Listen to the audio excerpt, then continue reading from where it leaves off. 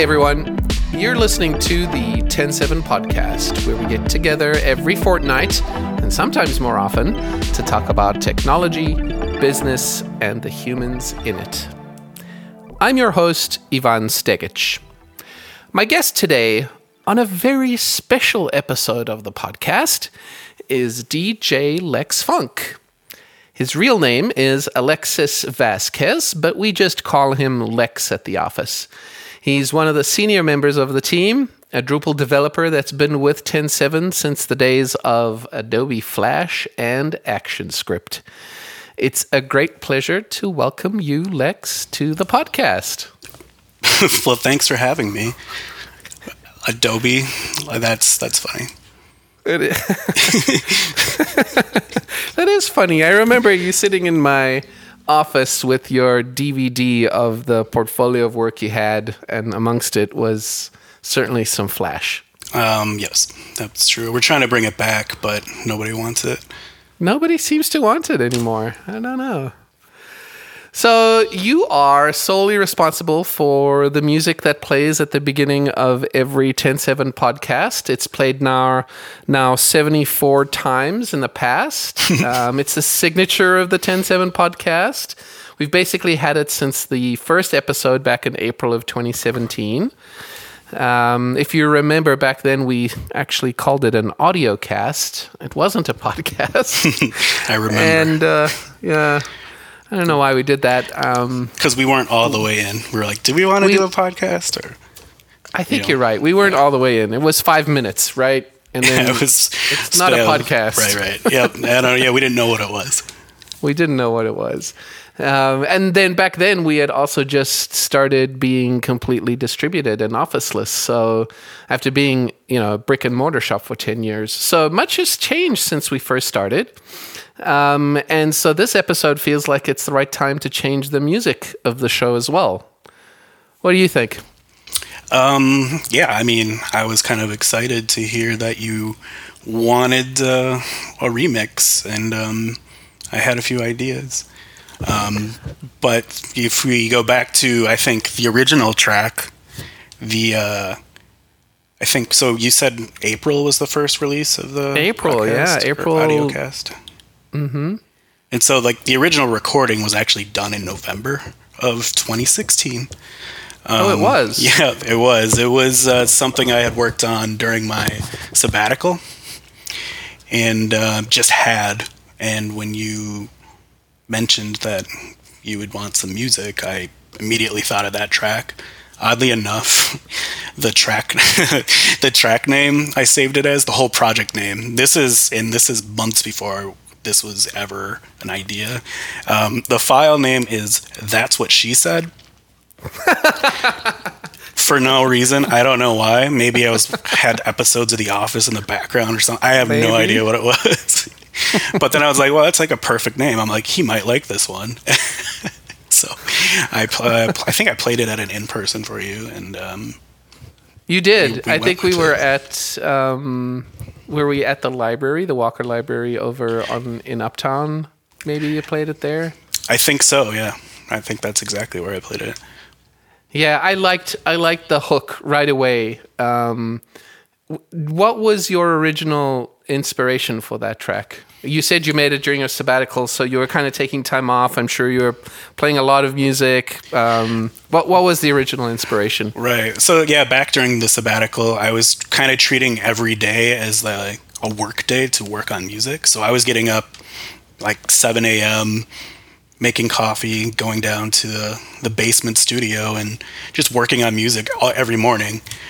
And then at night, too. So then, in the afternoons, I would spend time doing whatever else. But I was experimenting a lot with different sorts of synthesizer sounds and different sort of plugins. I was just sort of catching up on what was new in Ableton Live then, and getting to know my equipment a lot better. But really, I was doing watching a lot of YouTube tutorials on Ableton Live, learning different mixing techniques and how to automate sounds, which kind of just sort of led to me. This was sort of an experimental track that kind of evolved, I guess. And do you have that track, that original track, handy that you might be able to play it? Yep. Here, let me push. Let's hear it. Let's hear what it sounded like. All right, here it is.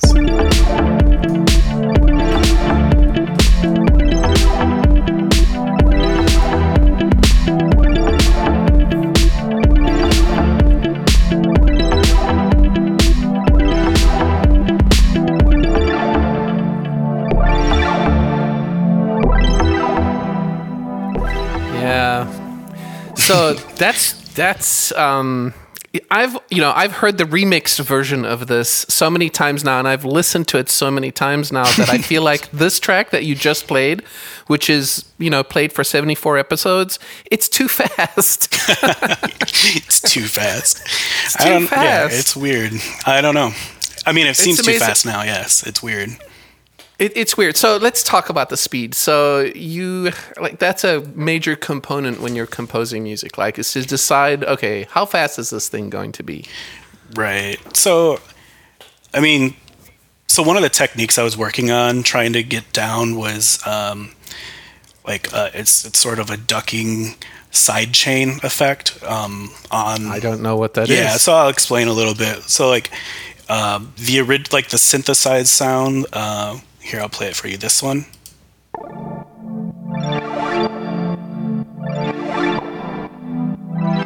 You hear how it kind of rises up? Yeah. And so what's happening there is when it's quiet, that's when the kick drum is hitting. So here it is without the ducking. So it's a lot louder. So when we match that up with the kick drum, or like the drum beat, which is here, it sounds like this. So each one of those bass hits will actually play louder than the synthesizer, and the synthesizer will be turned down, which creates this sort of pulsing effect, audio effect. And so that was like the one thing that I was trying to just learn how to work with that and try to make my mixes less muddy. And I don't know, I think we achieved it a little bit. So you can kind of hear that in the track. And then if we go back to the recording, you can kind of hear it doing that, right? So, oh, yeah.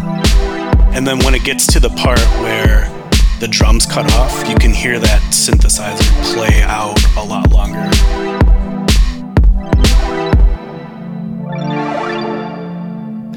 Yeah,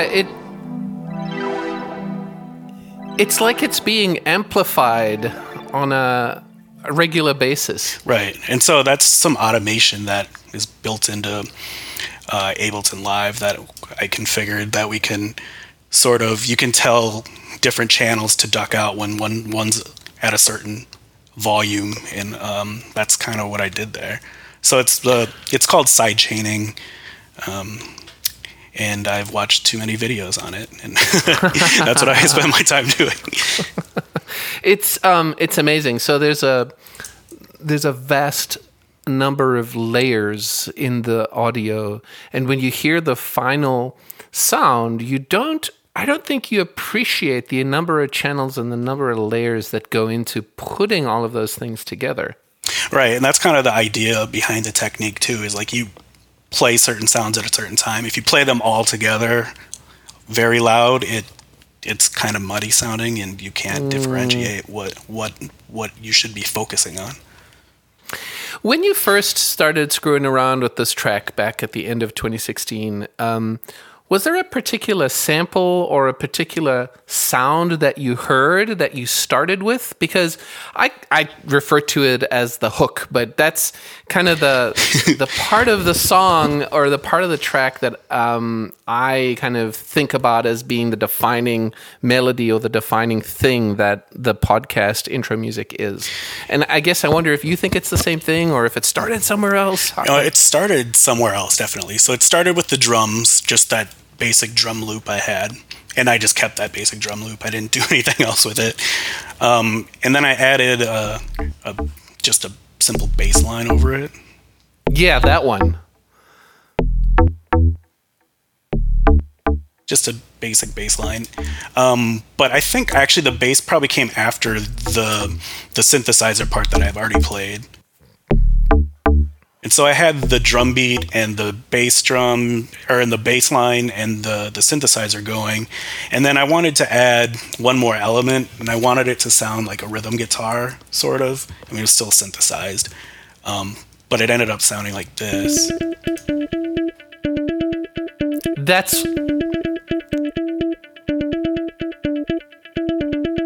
And that just followed the same. That's what I refer to as the hook. That melody that you have. Yeah, and so like that was probably the last part I added that I thought it was something that it needed. It was kind of brought it in for what would be the hook. I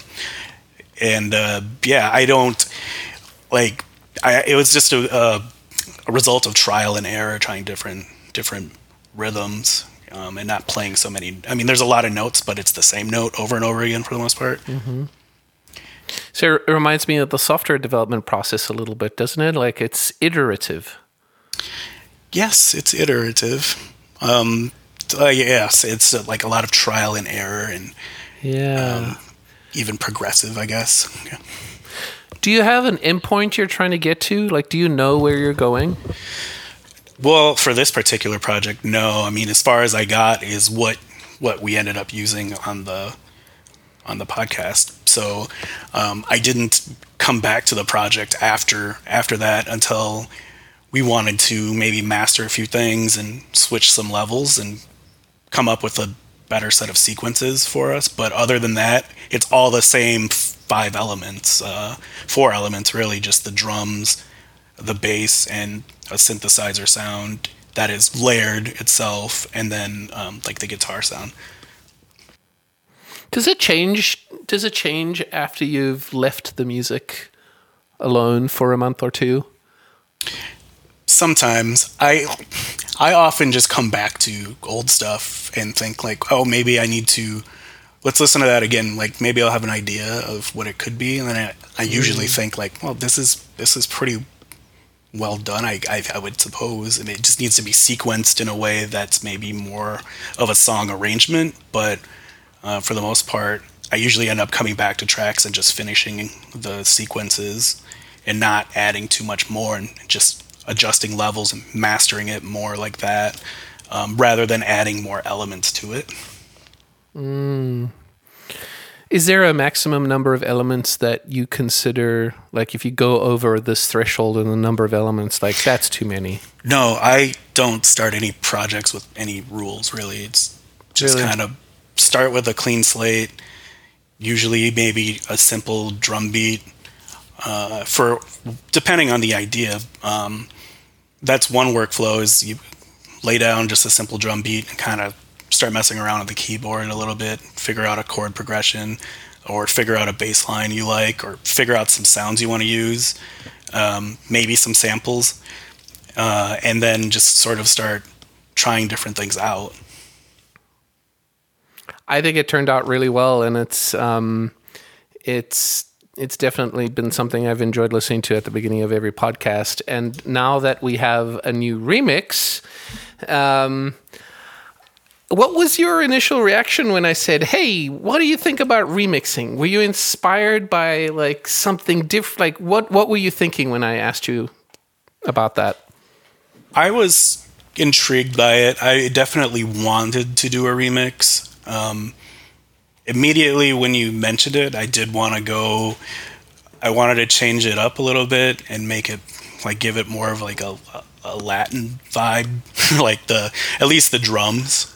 And I didn't know I was going to slow it down so much, but that is kind of what I was thinking. But then I think you let me know, maybe, I don't even know when the original text you sent me was, probably in like August of this year, of 2019. Yeah, it was at the end of the summer, a couple months ago now. And so, and you're like, maybe in, I think you gave me like, maybe in a few weeks, you don't need to do it now, but in a few weeks do it. I think I waited like 2 months before I even touched it.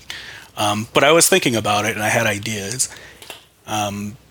You also had ideas, right? Like this Morse code thing that you passed to me. Yeah, and I didn't, like, when I suggested it to you at first, I was just like, we could use some freshening up, something different, some change. I'm going to ask Lex what he thinks, and he can work on it if he wants to. And then it was about, I think, a month and a half later, I was surfing the web and reading articles, and discovered a website where you could give the website text, and it would give you the Morse code beep, dots and dashes of that text you gave it. And I thought, what would be the first thing I would put in a text box on a site like that? Well, not my name. So I put in TEN7, and I thought, that sounds kind of cool. I'm going to share this with Lex. Maybe he can use it somehow. Right. And I liked the idea of it. And so I actually took that original audio that you sent me. Mm-hmm. I was able to download the file from the site. I actually recorded it into Ableton. And then I was able to figure out what the dots and dashes were in a MIDI form. Nice. So that I could change the pitch of it and change the sound. And you made it echo too, didn't you? Yes, yeah. So I don't think technically it's a Morse code sound anymore because it's a lot more dots and dashes. I don't know. Can you do reverb in Morse code? I don't think so. I think Morse code is not even 8-bit. It's right. It's 1 bit. Or 2 bits. Why don't we play the original and then play the remix, and then let's talk about the process of what happened in the remix and how we changed it, or how you changed it. All right. You want to play the original, full original? Yeah, let's play the first 30 seconds or so the people are used to. All right. Here that goes.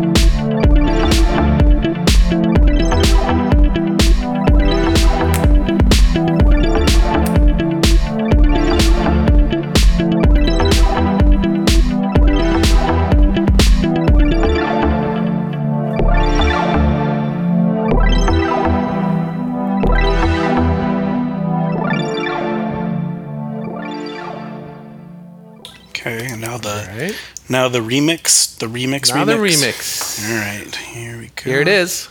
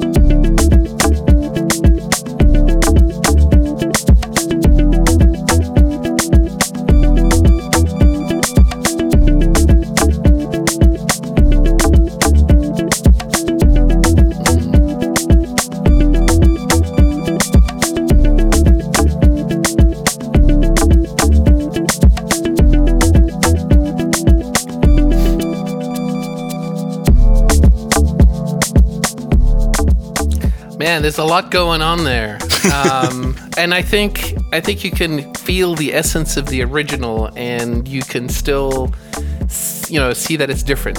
Definitely Latin flavor remix, absolutely. That was the first thing you said that came to mind. Definitely, there's that. So, also slower, and so let's talk about the beats per minute. 125 for the first one, right? Right. We slowed it down. Yeah. What did we? We ended up at 107, which just felt right. Of course it did. I mean, it does. I started with just the drum beat, right? First I actually started with the Morse code thing, and I was like, all right, well, let's see what that sounds like over drums. And maybe should I play that part? Or you want to hear that? Sure, go for it. Yeah. Okay. So it starts off at 125, and then it'll slowly slow down to 107, and it just sort of kind of clicks into the right speed. here, you listen.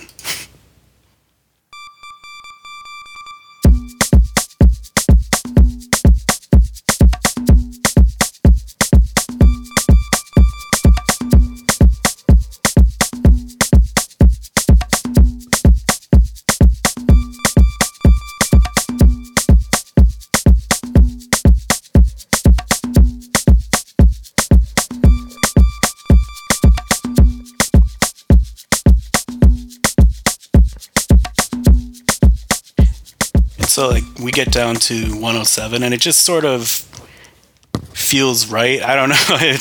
It was like the right speed I wanted. It felt like I wanted the track to be more laid back and not so in your face. So when this started off at 125 BPM, it seemed like it was too much. Like there would have been a lot going on. And I just did not, I don't know when other people listen to podcasts. I mostly listen to them in the mornings and while I'm doing a little bit of work. I don't need the theme song to just be right in my face, high energy to start. I wanted something a little more laid back. And I love that you landed on 107. Like, well, yeah. I mean, so like I think I worked with 110 for quite some time, and then I was like, what's 3 BPM? Make it 107. We'll see how that goes. And I actually liked it better. And yeah, that's where we ended up. Other elements came after that then. So once we got to that point where we had the Morse code and the beat, and I kind of knew what the speed was, I started bringing in other elements. So we started bringing in the bass part. Yeah. Nice. And then at that point, it's basically the same bass line, but then I brought in, I got rid of the super layered synthesizer sound. It went back to something more simple. But it's the same chord progression. So it still keeps the same general vibe. And then we brought that in guitar riff. Yeah. And it also comes in much later than the original.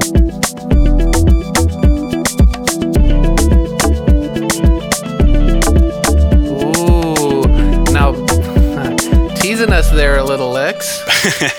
Right.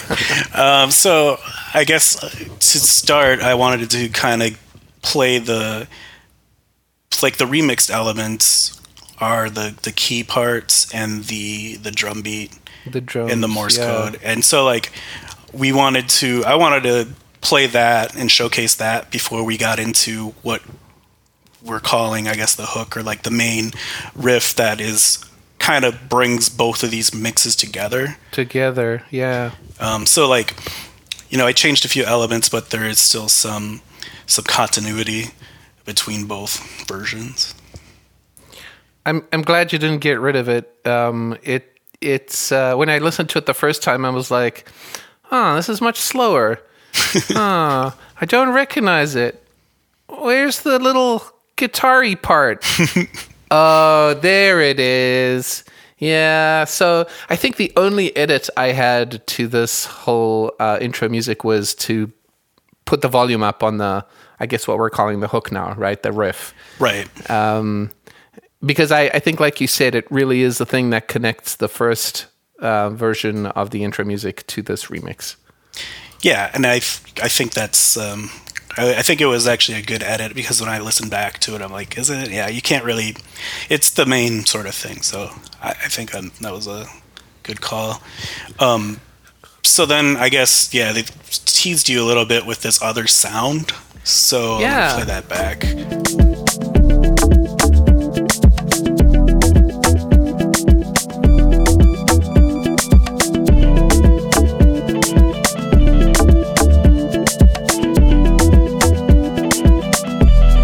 I mean, it was something I had put in. That came actually from the original version of the track. There's a whole section that has all sorts of little electric guitar sounding synthesizer riffs. that I didn't know what to do with them, honestly, so I cut them from the original. And then I brought that one back for the remix. And I thought maybe it's... So the podcast intro plays for like, what? 30 seconds usually. Yeah, 30 seconds. 40, so something like that. To me, it was probably too much. But I don't know. I can work it into maybe the outro version where we play that at the end. A longer tail at the end. Yeah, that might be a good thing. We'll have a little bit of a longer tail. I like that. Yeah.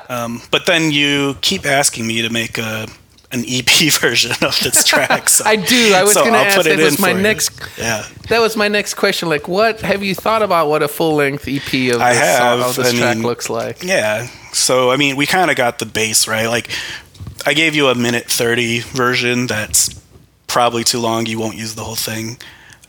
But I think I could come up with some sort of arrangement that is a little bit longer that should satisfy your needs.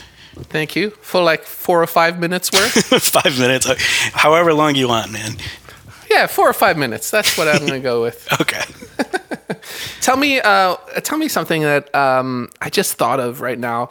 How do you feel about open source music? Open source music. Yeah, because I mean, we spend our lives building code that's based on open source technology for our clients. We, contribute back into the community with things that are open source. But I don't think we've ever really talked about open source audio and open source sound. What are your feelings on that? I guess I don't have many thoughts about it. I've never thought about open sourcing the music part. Like, there's things out there that you can open source the creation, the ability to give everyone the tools that they need to make music. But the music itself usually isn't open source. Everything's highly licensed now anyway, right? Like, right. Do you think Taylor Swift would ever come out with an open source album? I don't know. Like, what does that look like? Is it a free download? Is it all of the components of the whole sound? I mean, I guess that's sort of an idea. Like, when you look at somebody like Chance the Rapper, he released all of his music for free, and then he just did shows and made money doing touring. Or didn't Moby put all of his music online? Not all of his whole library, pretty large chunk of his library online, and allowed people to use it in other creative works. So that's right. So I guess it's been done before.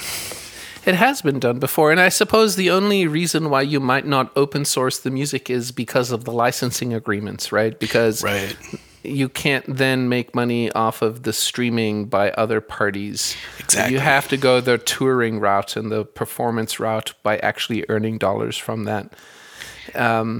Didn't Beck do something like release an album that never had anyone play any of the songs? He released like the music and the notes, and then you could play the album yourself, and it would be however you interpreted the I do track. not know. I'm not sure. I haven't heard of that one.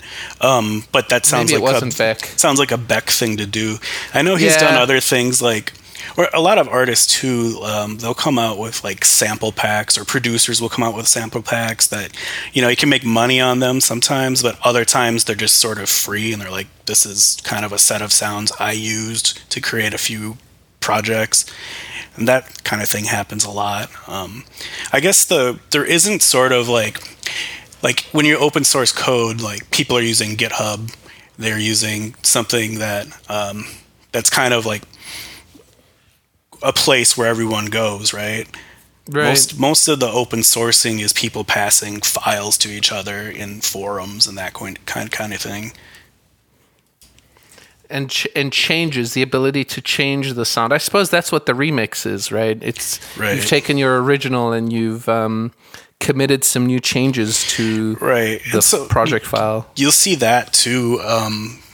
Bands will release stem files of songs.